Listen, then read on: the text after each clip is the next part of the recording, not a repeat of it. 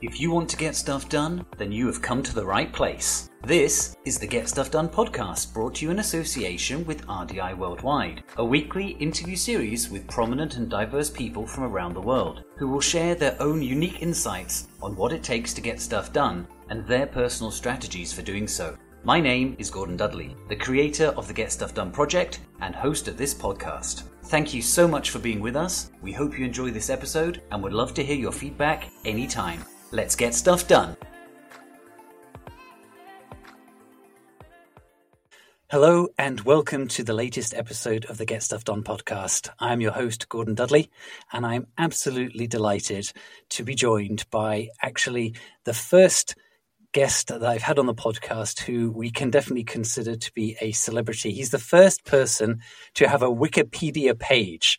And so I think, part of recognition of being, recognized as such is having a Wikipedia page. So I will use that primarily for my introduction of my guest today. His name is Tyler Rasch. And he is an American writer, educator, lecturer, actor, television personality in South Korea. Probably he is one of the most easily recognizable foreigners in Korea at this time. And he is the author of the bestseller No Second Earth. Du 번째 주구는 없다, as the title, and he actually has been in Korea for almost the same amount of time as I have. He has a number of roles and positions currently. He is a WWF Korea ambassador. He has recently started two different business ventures, which we're definitely going to talk about today, which are Speak Up, Meet Up, and also Hangul Gwaja. Tyler has a BA in International Studies from the University of Chicago and an MA in International Relations from Seoul National University here in Korea. And I know that that particular topic is one of his pet favorites. He has around 500,000 combined social media followers, which is also pretty amazing. So we have a lot of different topics to cover today. But first of all, Tyler, thank you so much for being my guest today. Thank you so much for having me. I'm super excited to be here. I can't wait to talk to you about all the topics that we have prepared for today. So. Excellent. Well, let's get right into it. And I always like to start asking my guests, first of all, because the title of this podcast, as you know, is the Get Stuff Done podcast. And so I like to ask people what it is that really makes them want to get stuff done. And, you have accomplished a very significant amount already in your career across a wide variety of kind of sectors and spheres. And so tell me, what is it that drives you? What is it that makes you want to get stuff done? Oh, that's a great question to start off with, the why of everything. The hardest question of all, right? I think for me it's mostly a question of taking what's in my head and then trying to find a way to get it out of my head. So any idea that's in my head, I want to try to give it a chance to become what it can fully become, right?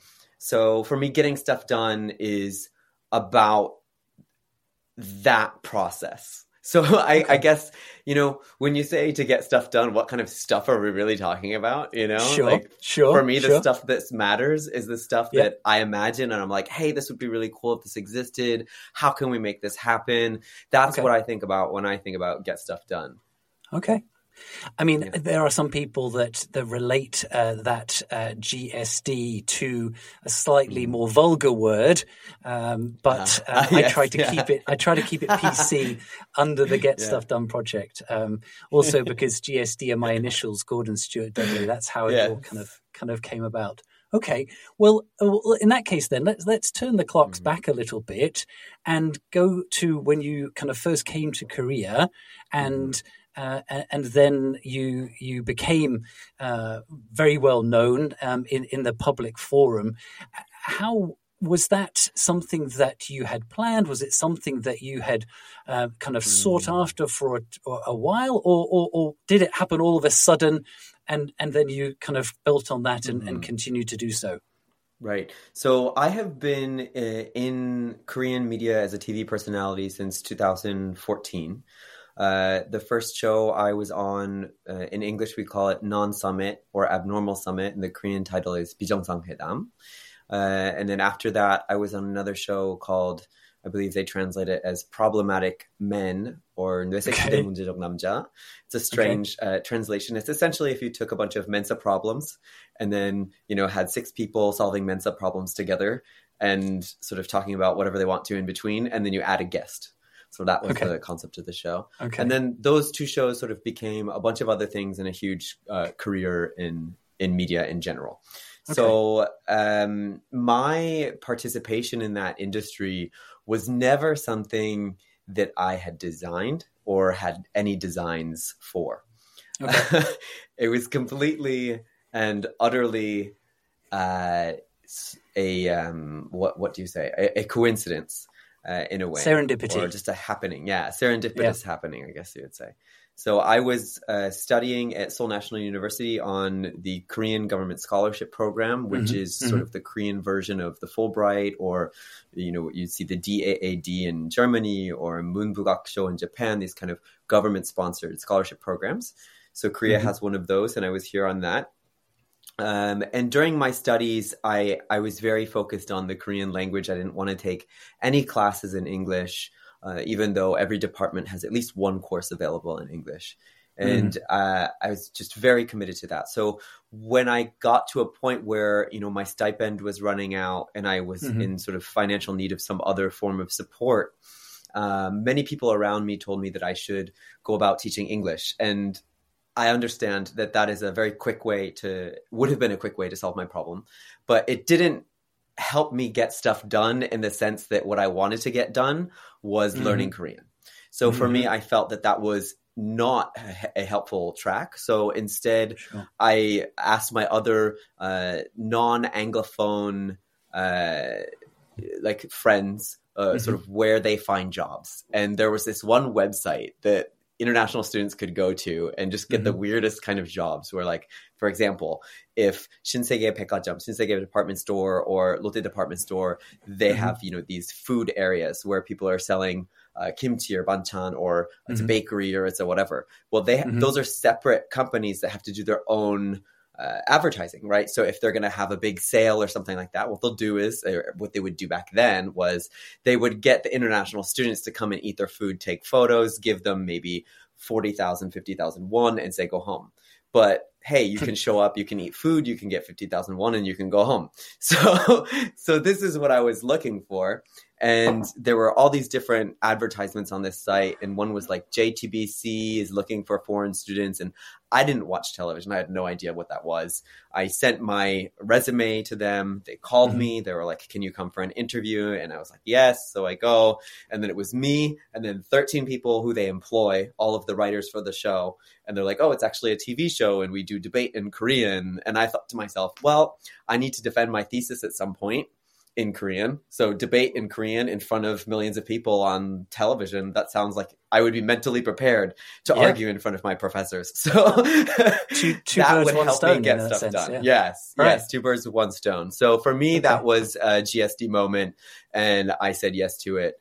And then it very quickly became this thing. Well, they were only planning on doing 2 episodes, but then they turned around and said, you're not going anywhere, are you? You better stay with us. And then it became a full-blown television show. And that was just the beginning of a whole new opportunity in life. Right, I see. And for I guess most of the people watching this in Korea, they will have seen you at some point in the last few years. But for people maybe outside of Korea, and maybe this is an interesting topic as well, which is the very nature of celebrity, is that if you are not known, in a certain place, then you are a regular person. But what Tyler is really known for is essentially and typically reported as speaking Korean at a better level than most Koreans. That is what people. That is what I think you have become known for, which is, I think something very admirable, something that I have not, by any stretch of the imagination, achieved. Even though I've also been in Korea for a long time, but you also speak other languages. So obviously English native, Korean pretty much native. What other languages do you have? Because one of the things we talk about on the Get Stuff Done podcast is transferable skills, of which languages, of course, is a big part. Well, so I started learning Korean when I was about 21. So I guess for a lot of people, that's a bit sort of later in their language learning journey. I started learning French when I was a little kid in Vermont in the Northeast United States. And I also learned some Spanish, Portuguese, and a little bit of this, that, and the other, whatever I'm interested in at the time. But right now, I think if someone were to ask me what languages I speak, I think it's really, we have to pay attention to the words we use, like when you say what languages do you speak, as opposed to what languages do you read or write, these are very different things. I can, when we're talking about speech, I think I've lost a lot of my French, like a lot of it. So I'm most comfortable in English and Korean right now. I'm learning more and more Portuguese. So I speak a little bit of it, but I have a very hard time understanding.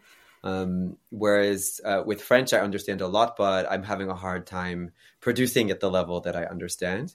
And then with other languages like Japanese, like I can't speak any Japanese, but I can read like political and economic news articles in Japanese, because I've learned the grammar patterns, and there's a lot of Chinese characters in the writing, and a lot of academic writing or reporting writing that you would see, or journalistic writing. Those writing styles heavily overlap between Korean and Japanese. So it really depends on what we're talking about.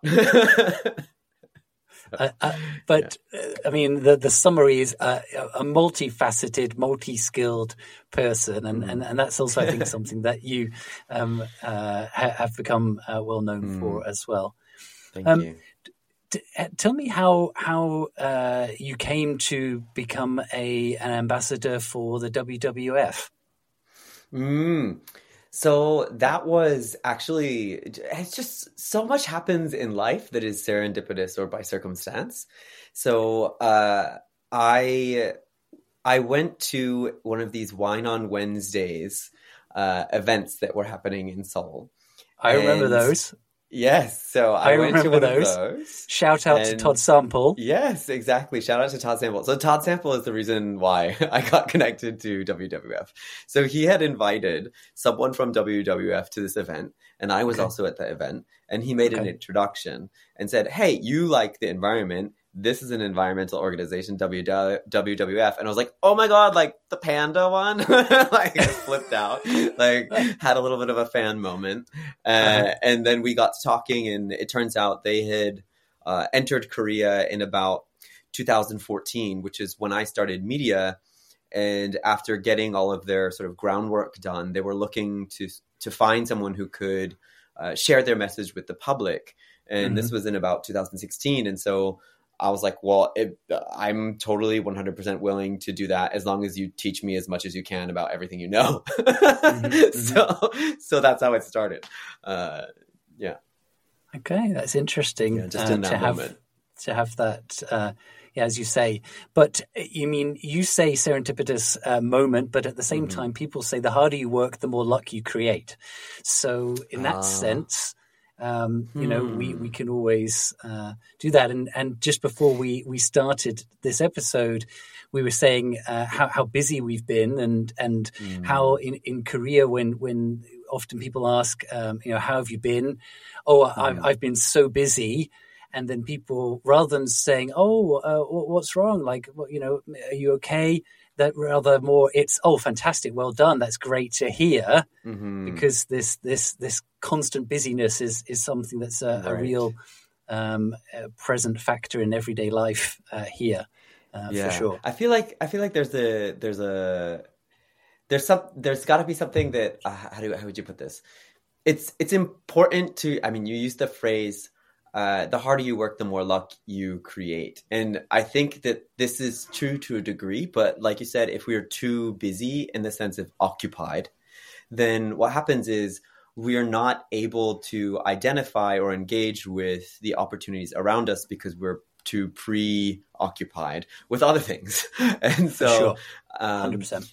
yeah, so I think that's always sort of been a really difficult balance to strike, I think, with really putting yourself, at least as a person who works in media, because you're always meeting people. There's always opportunities everywhere. If you're too open to everything, you'll never get anything done. If you're not open to everything or anything, then you're never going to get anywhere. So you got to find a way to keep yourself open at the same time as you keep yourself busy. I'm gonna kind of go deeper on that. What is your way? What is your method to find that balance, to strike that balance? I think for me personally, it's just really important to define what it is that you care about. Like, what is it that you care about most in this moment? So when we talk about having goals or having things that we set as priorities. Well, you can't have priorities, you can't have goals, you can't have any of that if you don't know what you care about more in the moment. You know, is if you don't know if, for example, earnings are more important to you, or new ventures are more important to you, or learning is more important to you, you have to have a very fundamental value that you are using to identify how to make decisions. And before I learned to be able to do this, I have to tell you, I used to grab way too many opportunities, become way too busy, not be able to execute on them, and wake up with burnout at some point and just be like, I don't know, I give up, and then just sort of move on. Right. But the way for me to get through that, I felt, was to choose sort of a priority for myself in the sense of a value. You know, for this business, what's more important? Is it gaining followers and getting people to learn about the brand, or is it making sales? Is it me finding a new revenue stream, or is it me optimizing my current revenue stream? You know, this kind of value is important in order to be able to make that decision. Okay. And so you feel that that's something you've kind of learned along the way. It's been a bit of a kind of emergent, evolutionary strategy that you've been able to come to. Yes. What does, as of now, or what does an average day in the life of Tyler look like? An average day. Oh, well, is there such a thing? Yeah, there is such a thing as an average day. Okay. Yeah. Okay. So I have a dog, and she does her business outside. So I take her out every morning. I walk her usually about 4 times a day, and that's pretty much set in stone. Unless there's an important work thing that I have to do, in which case I will arrange for a friend who lives in my neighborhood to take care of the dog. So I have a very solid schedule that's built around my single family member, which is my dog. And then I have a pretty decent workout schedule that I stick to. So I usually wake up in the morning, take my dog out, go get a cup of coffee and breakfast, hit the gym for a little bit, and then go to whatever appointments, meetings, or lectures, or whatever thing of the day exists in the afternoon and in the evening. And in those morning hours between, while I'm having my coffee and before I go to my workout, that's when I'm doing all of my emailing, my contacting, my, the tidbits of work here and there, the busy work that I don't necessarily want to focus on. Yeah. Got it. Okay. And I think that we talked about before how also you're quite regimented in working on not working on weekends, yes. and deciding what kind of things you do in that respect. Do you also find yourself traveling a lot? Is that also something that you find yourself doing? I don't actually travel very much. I used to travel a lot. Whenever I would get a lot of stress and needed to sort of unplug, I would just leave the country for the weekend. But I don't do that so much anymore because, again, I have a dog, and so that's not an easy thing to do. But now that I have sort of determined that, I'm not going to do as much work on the weekends. And when I say I'm not going to do work on the weekends, I actually mean I'm not going to go to filming or give lectures or external events on the weekends. What I use my weekends for is either personal time, or it's working on another project or getting ahead on a project or something like that. So I don't find myself traveling unless it's for work, actually. Okay. Yeah. How did you come about to publish a book and add another string to your bow? Well, I think that was always something that people had asked me to do since the beginning of my career in media is, you should write a book about this, that, and the other. And most of the requests that I received were, can you write about what Korea is like through the through the eyes of a foreigner or what? And I didn't feel like these requests were valid. This sort of ran up against my value and my priorities and how I decide what's worth getting done and what's not. So if it's something someone else can do or is doing, it's not worth me doing. Because somebody else can do it. So I'm not going to bother with that. So if anybody else who's a non-Korean individual who's lived in Korea for a significant amount of time can provide a non-Korean perspective, and that's all they need to write about, they can write that book. I'm not going to write that book. So I'm going to write something that I care about and only Tyler wants to say.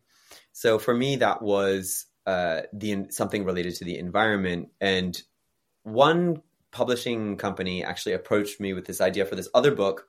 But in the other book, they had this section about the environment. And I said to them, oh, well, this is great. Since you have all these different topics you want to work on with me, let's just start with this one, because this one can be its own book. And we can talk about all the rest for the next one.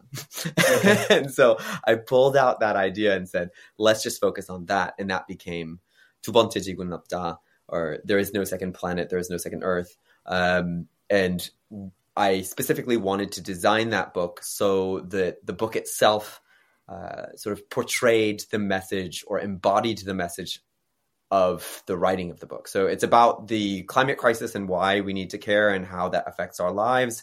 But I wanted the book to use a minimal amount of ink. I wanted it to be FSC certified paper. I wanted it to do everything that it could to be a little bit more environmentally friendly, to show that we can actually make those choices in the work that we do and have the book become sort of a statement in and of itself. And thankfully I was able to do that.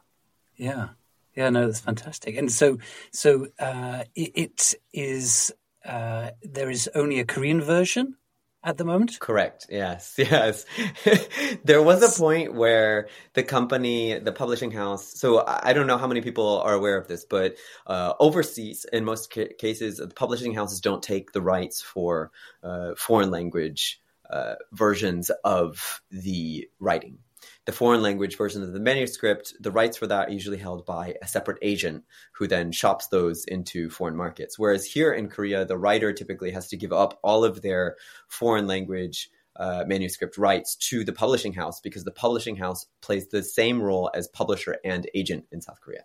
So it's a bit of a power struggle there. But so this company wanted to take the English rights and have those sold off somewhere in Southeast Asia. They took it to this big conference or what. And I just, I didn't think that was going to come of anything, because personally, the book was written uniquely with the Korean audience in mind. And the state of the conversation around the climate crisis in other linguistic communities is extremely different. And to take it from a Korean context and put it into an English context, just there's no value to the book anymore in my perspective. It's already too over discussed. So there's only a Korean version. Yeah. Okay. Yeah. No, that makes sense. Now, I think it would be safe to say that you've probably inspired millions of people to have an interest in Korea, at least as a foreigner who has come to Korea and built a career here and done so many things. A lot of the Get Stuff Done project is also about finding your why. We've talked about that, and your path, and a lot of people also can be quite late in their career and still find themselves reevaluating what is it that I'm doing. So for people perhaps that are earlier in their career, and now that you've had this certain amount of work experience in a foreign country, what advice would you be able to give people who are considering whether it's to go and have a career overseas or specifically in Korea? Great question. I think the first thing I would like to say is no matter where you are in the world today, it just doesn't matter. It doesn't matter where you are. You can be anywhere. It's a question of you being able to see other places from where you are or not. Can you imagine, starting a blog in Azerbaijan? Why not? Like, I'm sure someone can do it. Literally pick any place on the map. Yeah.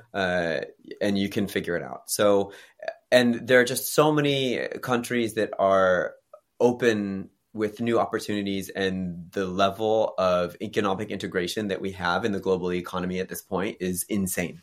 You can live in Bali and do work in Mexico at the same time. Like this is the world we live in.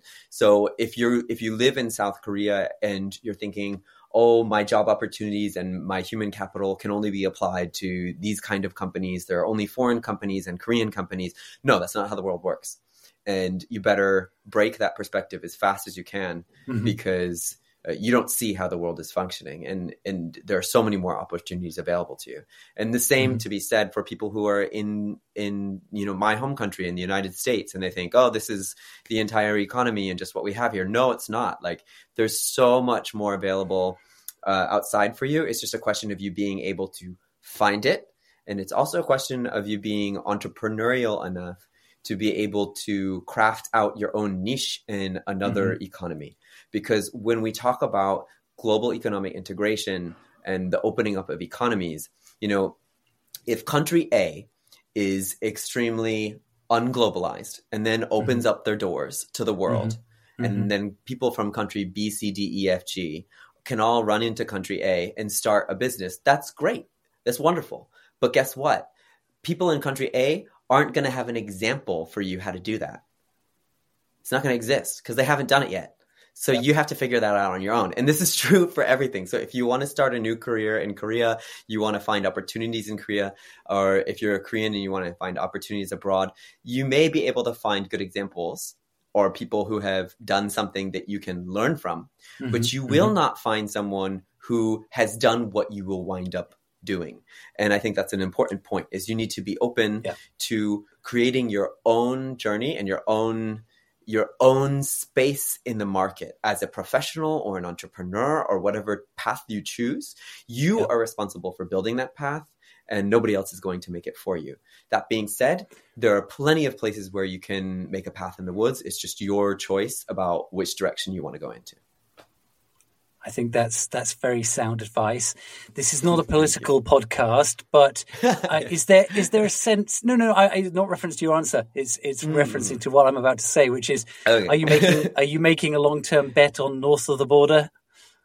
For the opening of that? Actually, we don't have to go there. Maybe I have no idea. I have absolutely no idea what will happen with North Korea or the economy or the future of any of the countries in Northeast Asia. But what I do know is that based on the degree of warming that we've already experienced since pre-industrial levels, which is roughly 1.3 on average degrees Celsius, based on this amount of global average temperature increase, we know that starting in 2035, we'll be able to do trade through the Bering Strait and through the North Pole, right? So this will fundamentally change the world that we live in. Doing trade through the Taiwanese Strait and the South China Sea and through the Malaccan Strait, that only has to happen half the year, or less than half the year. So starting in 2035, that sounds like a far distant time from now, but that'll mean there's at least 20 years of trade happening through that region before I retire. And I was born in 1988, right? So just imagining the future of the global economy, we're talking about insanely different shifts. Everything changes at such a rate we can't imagine. You need to be able to imagine what's happening outside of your country and the opportunities that exist for you there, because those opportunities, they may increase, they may decrease, they may change. But if you're aware of it, you have a lot to gain. Yeah. That perception of time is something that I do continue to struggle with on a regular basis. You know, I was shocked to realize that next year will be 20 years since I graduated my undergrad. That kind of took a bit of a blow. But at the same time, I can't believe that I have been in Korea for 14 years now. You know, I didn't imagine, if you asked me, even 7 years ago, will you be here in 2024? I probably would have said no. I don't think so. But here we are, but when you bring it down to a much more smaller time frame in terms of what you can do on a daily, weekly, monthly basis, then actually you can get a lot done, because day by day it accumulates. So much over time, that kind of compounding impact. We were talking about people and maybe how they kind of look at their careers. If you ask at least school kids, I'm not sure about my kids, but if you ask a lot of school kids or young people these days, what do you want to do when you grow up? They say YouTuber, online celebrity, and you have significant followers. How important do you think is social media, or alternatively, what are some of the things we should be careful about with regards to social media? Oh gosh, well. I think so. And I'm sorry for not pre-warning about this topic. No, I mean, I think, as a person in media, I have to say that social media is an extremely important tool for people in my position to earn money. And as a person who runs a business, it's an extremely important tool to speak or connect with customers. That being said, as an average person or user of social media, I actually think it's extremely detrimental to our mental health and our well-being, and to our ability to access information. I do not believe that social media platforms are designed to enable us to learn or expand our perspectives. And in fact, it's pretty much designed to create an addictive habit, and usually to sort of funnel your perspectives into a much more echo chamber type of space. Chamber, exactly. That's what they say. Yeah.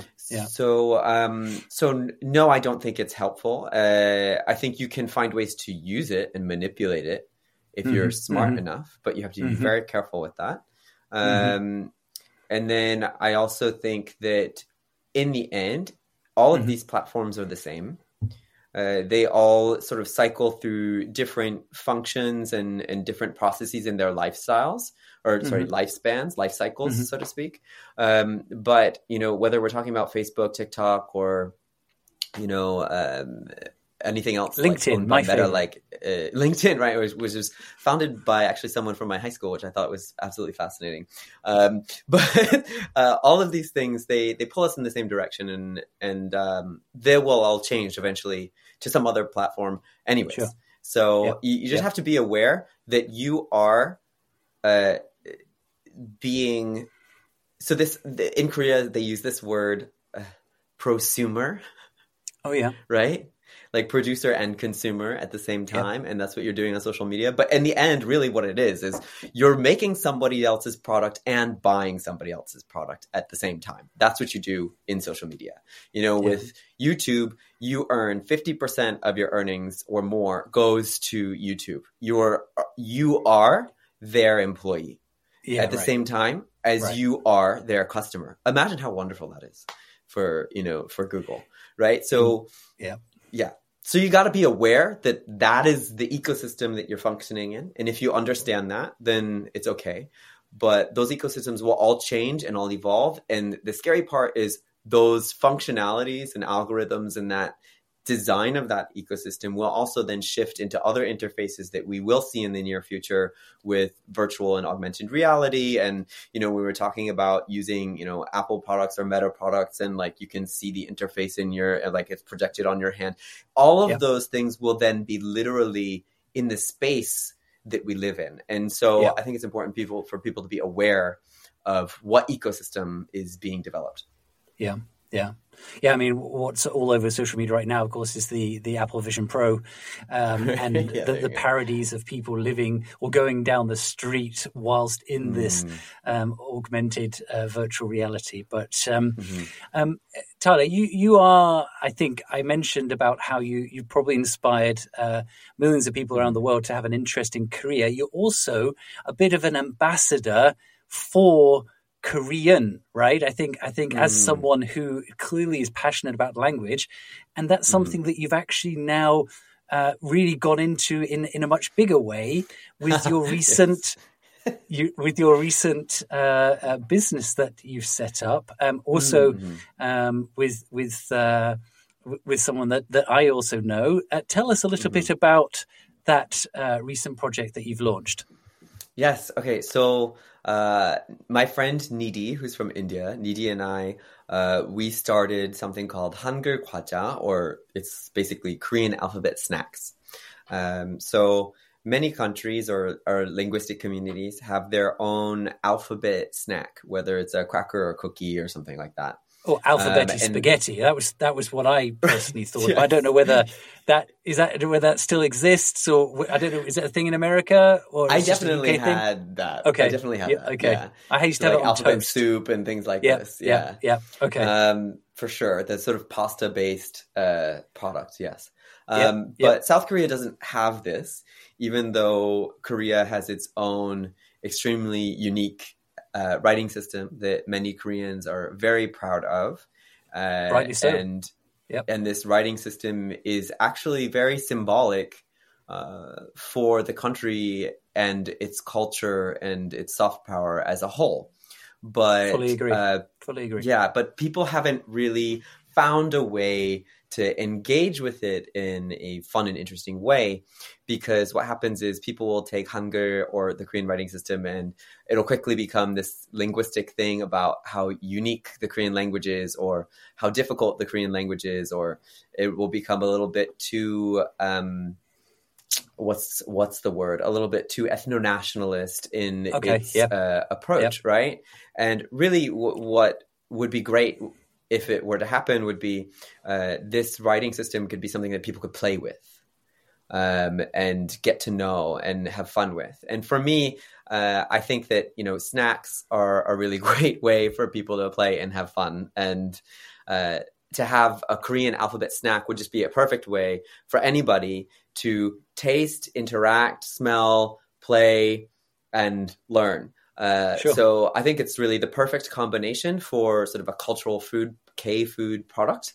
So Nidhi and I, we started this last year on Korean Alphabet Day, or Hangul-날, and we've been producing all of this stuff by hand so far.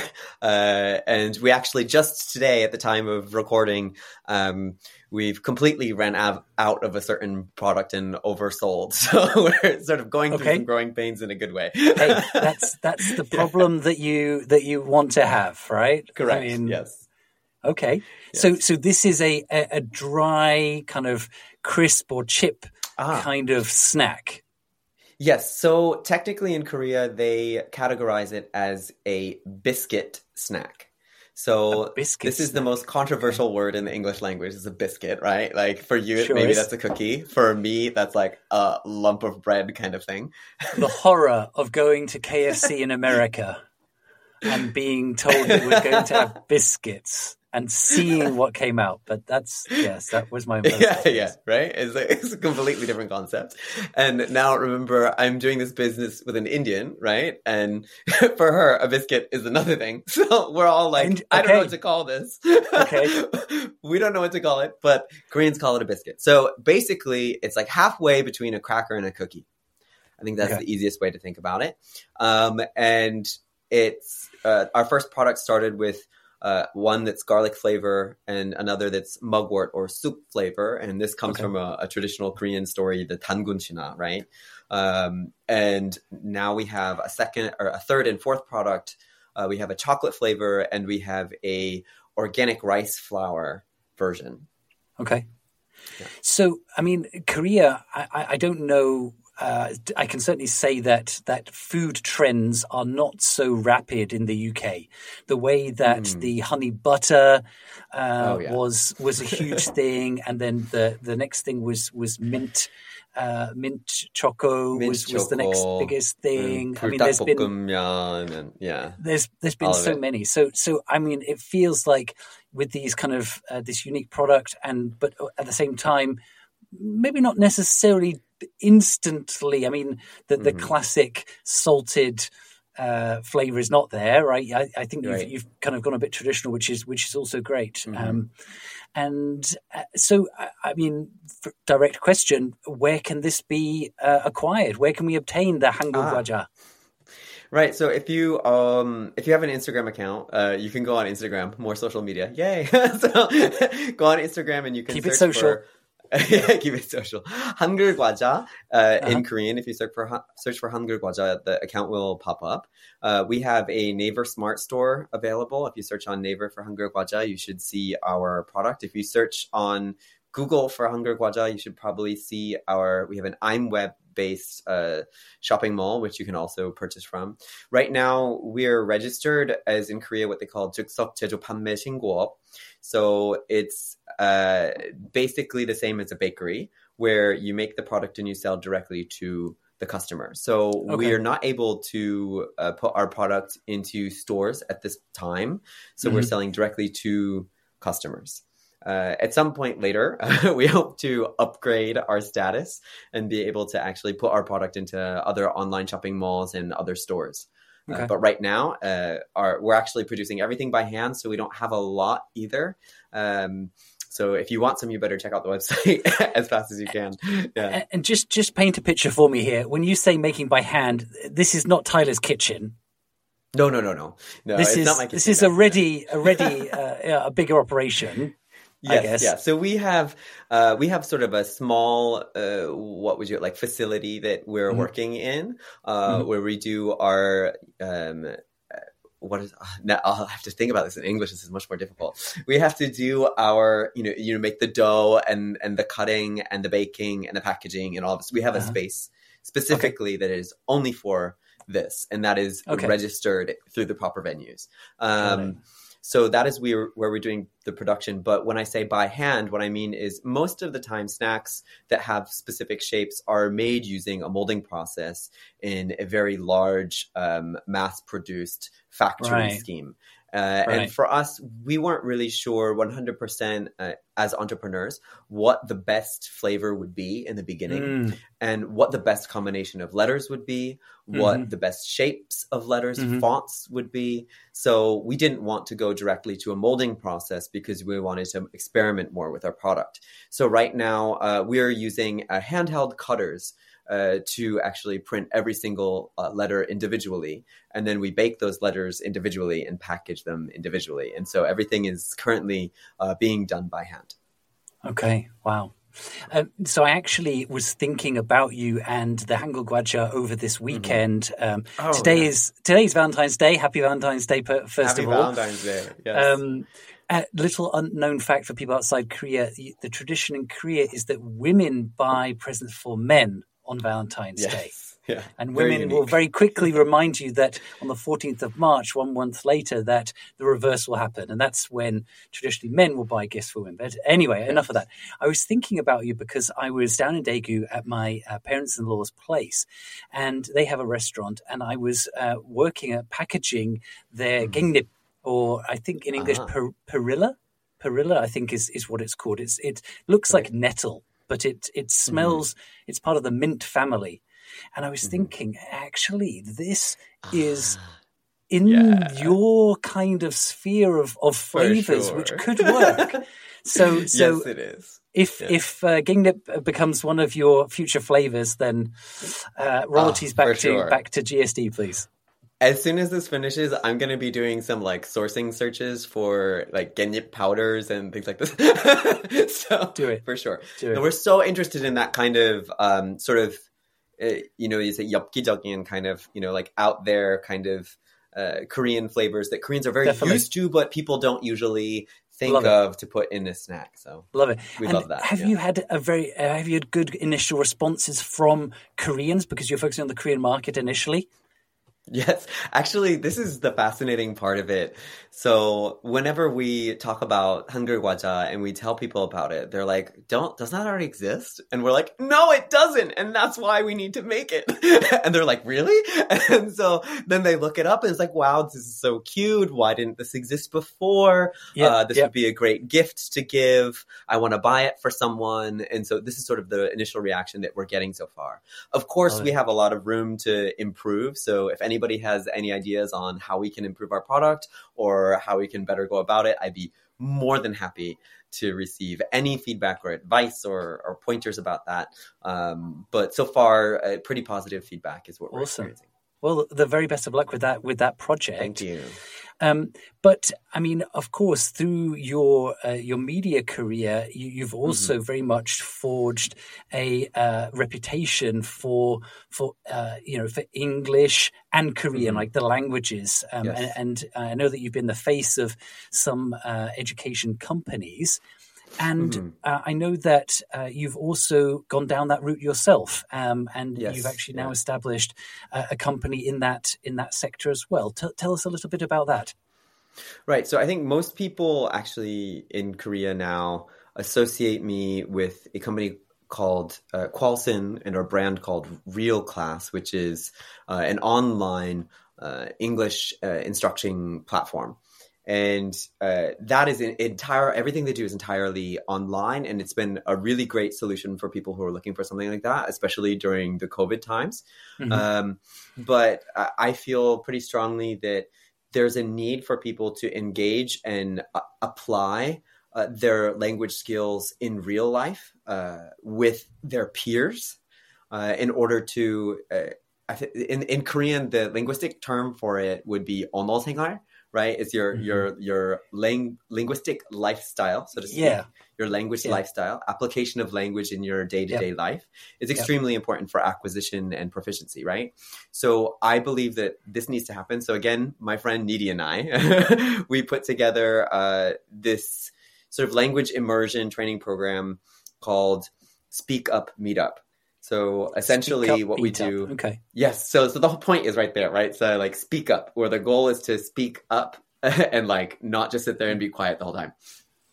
Yeah. Okay. So what we do is we get people together. They don't have to know each other, and we break them down into groups and teams, and we constantly change those group and teams so that they're working with different people.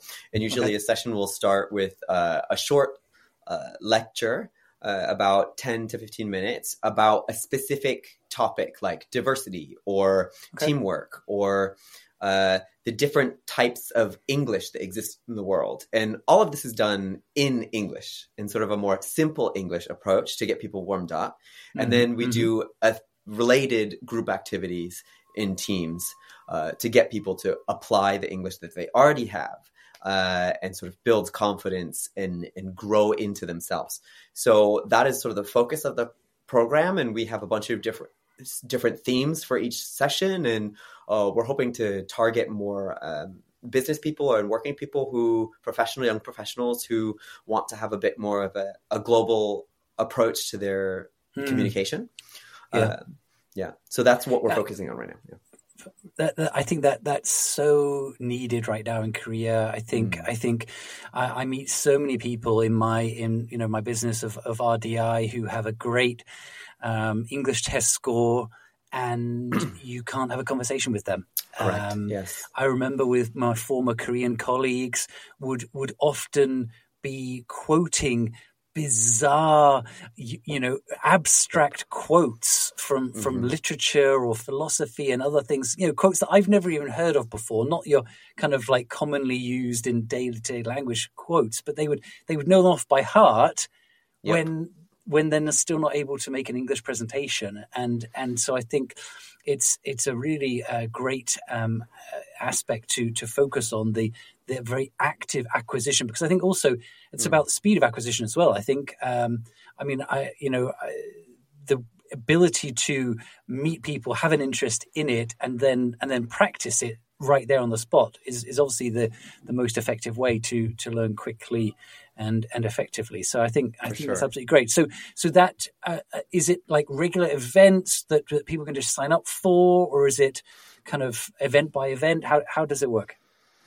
We usually host these events on behalf of a sponsor. So if there's a company that wants to do this for their employees or to do it for sort of a larger community that they're part of, then they can reach out to us through speakupmeetup.com and request an event. So the people that we started and developed this program with was Google Startup Campus. And so we did 4 events for them and for their community. So we don't have like a specific meetup that we're hosting or a school or some facility like that. What we do is we will come to your facility and to your community or to the type of people that you want to pull together and then host our event on your behalf. Fantastic. I mean, I'm also a member of several different organizations here, so I hope that I can see what potential there is, because I think it's the most practical use, and also you've shown me the videos of how it looks. It just looks fun, and I think that's the most important thing. If it's fun, then people will learn without even feeling like they're learning, which is that's just so important. I can't stress how important this is I think that English language education in South Korea has been demonized and manipulated to the point at which it's about judging people instead of about empowering people. And people have completely lost the opportunity to enjoy the language and enjoy its application and communication and its use. For sure. And so for us, Speak Up Meetup is really about getting people to be able to do that, because that's the only way that they can become confident and feel comfortable and grow.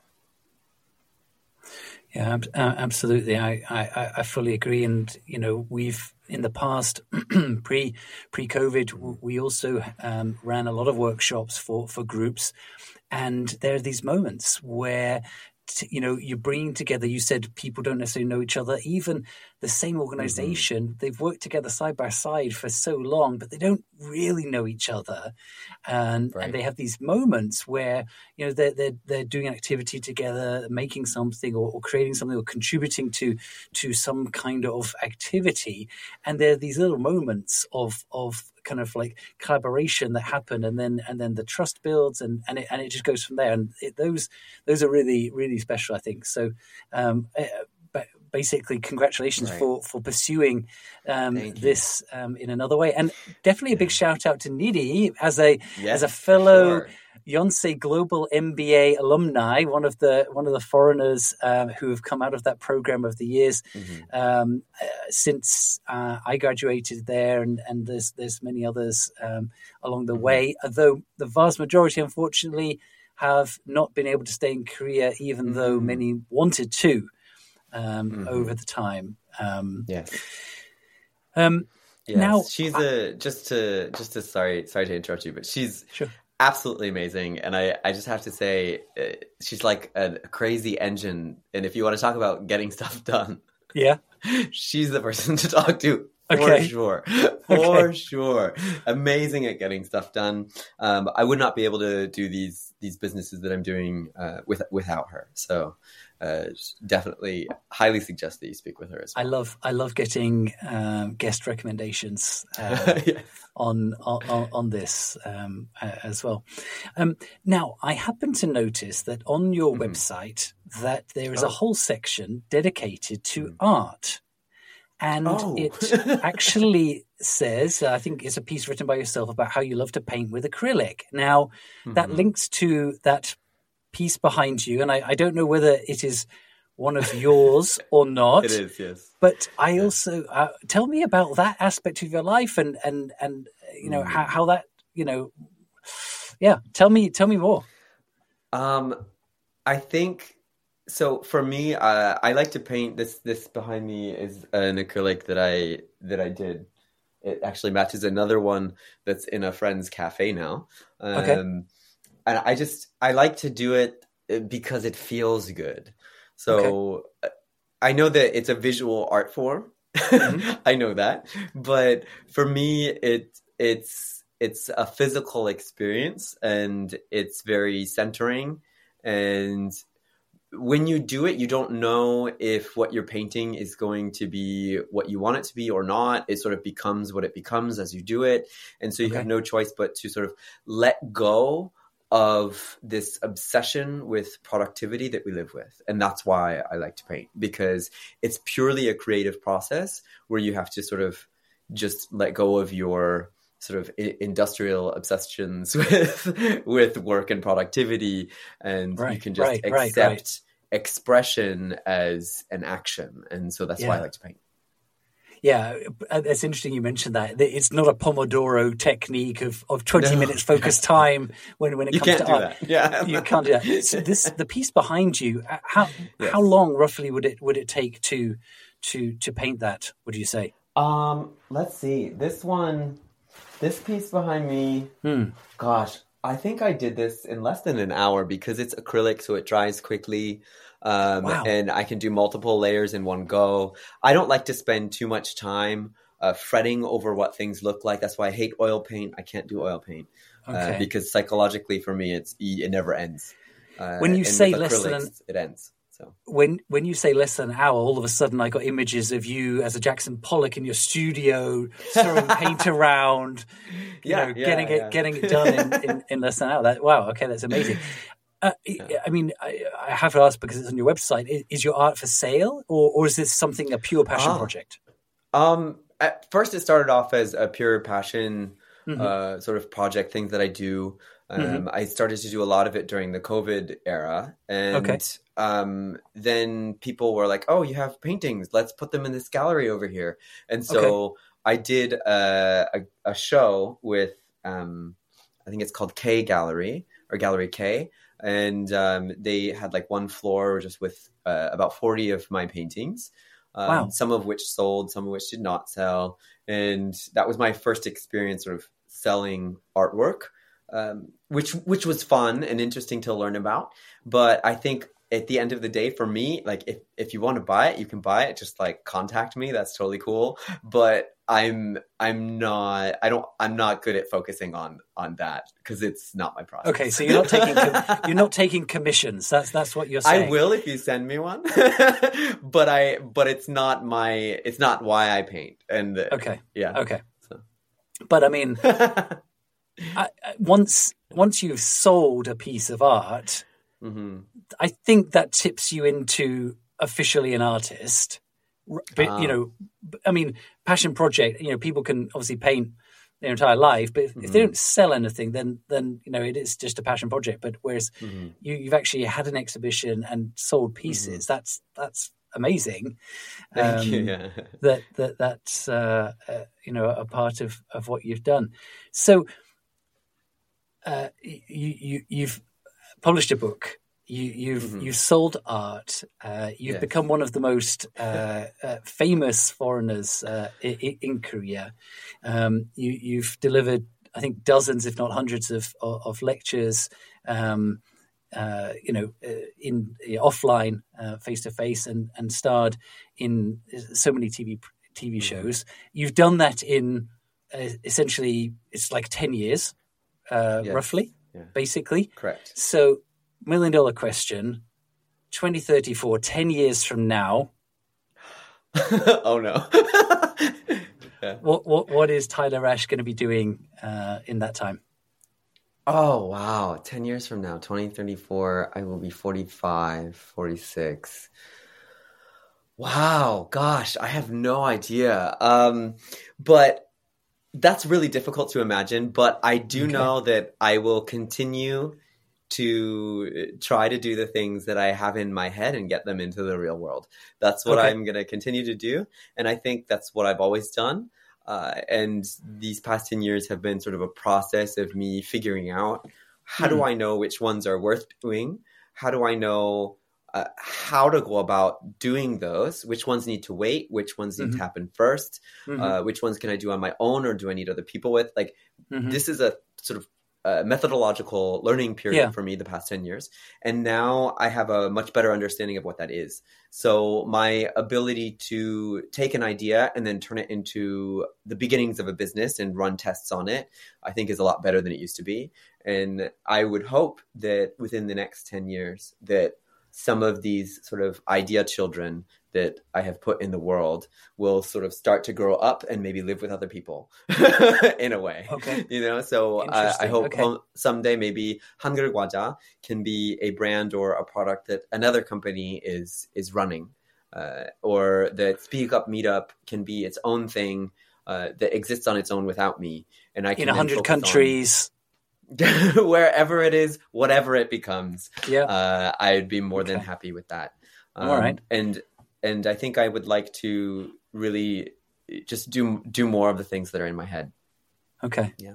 But if the last 10 years are anything to go by, it's going to be another half dozen or more very eclectic, but each successfully in their own right, elements, which I think is something that in under the title of Get Stuff Done, I think you're obviously clearly a very high achiever, but very, very kind of relaxed and unassuming about that, where people's dream is to write a book, right?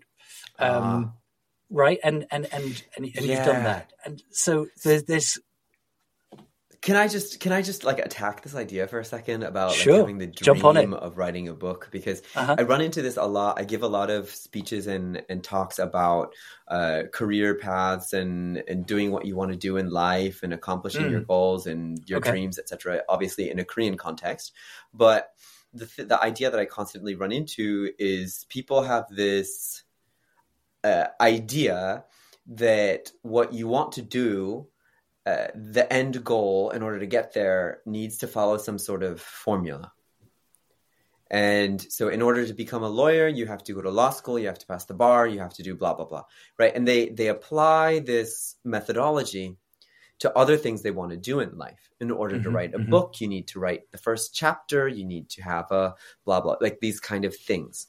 And while that may work for some things in life, like becoming a lawyer or something that is highly regulated by the government where you actually have to do specific things. Sure, that can work. But with most things in life, with an idea that you haven't seen happen before or a thing you want to make in the world, these things don't happen based on a formula or a step-by-step process. They happen through experimentation. And that experimentation can never happen on a large scale in the beginning. It's impossible. If you try to do that, you will immediately give up. It's not that you will fail. Failing is perfect. Why? Because an experiment, we don't care about if it's a failure or success. The point of experimentation is not to create a result. It's to create a process, right? We don't experiment in order to get a yes or a no at the end. We experiment to get if I change this variable in this way, and if I do that, then it changes like this. It's learning and finding a better way of creating. That is what experimentation is. That's what it does in the lab. That's what it does in its creative process. And we need to really throw out this idea that in order to write a book as your dream, then you have to write the first chapter, then the second chapter, you have to have an outline, you have to blah, blah, blah. These kind of like preconceived ideas of accomplishment and getting things done need to be thrown out the window. And the first thing you need to do is sit down and write something that's on your mind.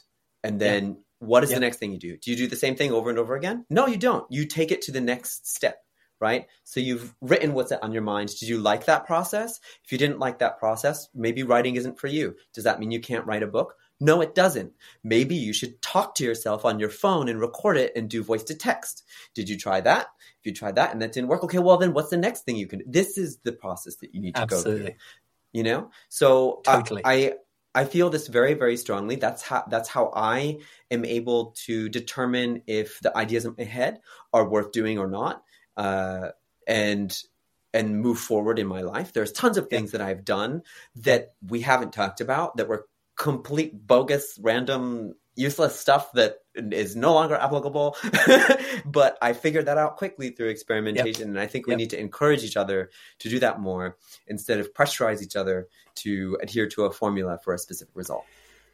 1,000%. And that is absolutely one of the key tenets of Get Stuff Done, is that starting is one of the most important things, because as you say, you learn as soon as you start, and you fail, which is also important to understand what's going to work and what's not going to work. And so yeah, definitely. I think there's too many people waiting, making the perfect plan. Meanwhile, other people in some cases have already started and already completed the first stage of what's being measured. Okay. Well, and like you said before, I'm sorry to interrupt. Like you said before, you mentioned, I think you said cross applicable skills or something like transferable skills. Transferable skills, right? Yes, sir. This is what we're getting transferable skills from.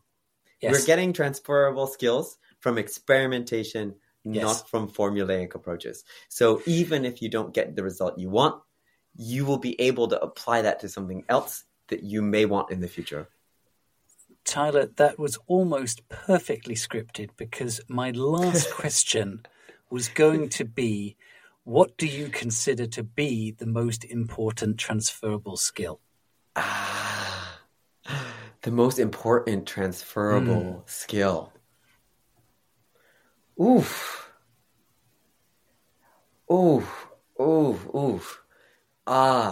Yeah. And on that note, really join us for part 2. No, I'm kidding. Yes. K-drama style. I don't know if this is a skill or not. Okay. But I think, share it. I mean, there's a ton. There's just so many important transferable skills. Okay. What's the one that you think that you yourself have got the most value out of? I think my ability to prioritize and crisis manage is the most transferable, most helpful skill I've gained. Okay. Yeah. I just watched an interview with my namesake, Gordon Ramsay, the other day, and he put a lot of his success down to being able to ride through the storm. I guess in his area of busy kitchens, there's a lot of chaos. But maybe he was referring to more than just the kitchen. But he said that one of the key points for him in his success in his career has been that ability to not give up and ride through the storm and get through the other side. So I think that is a perfect way to end.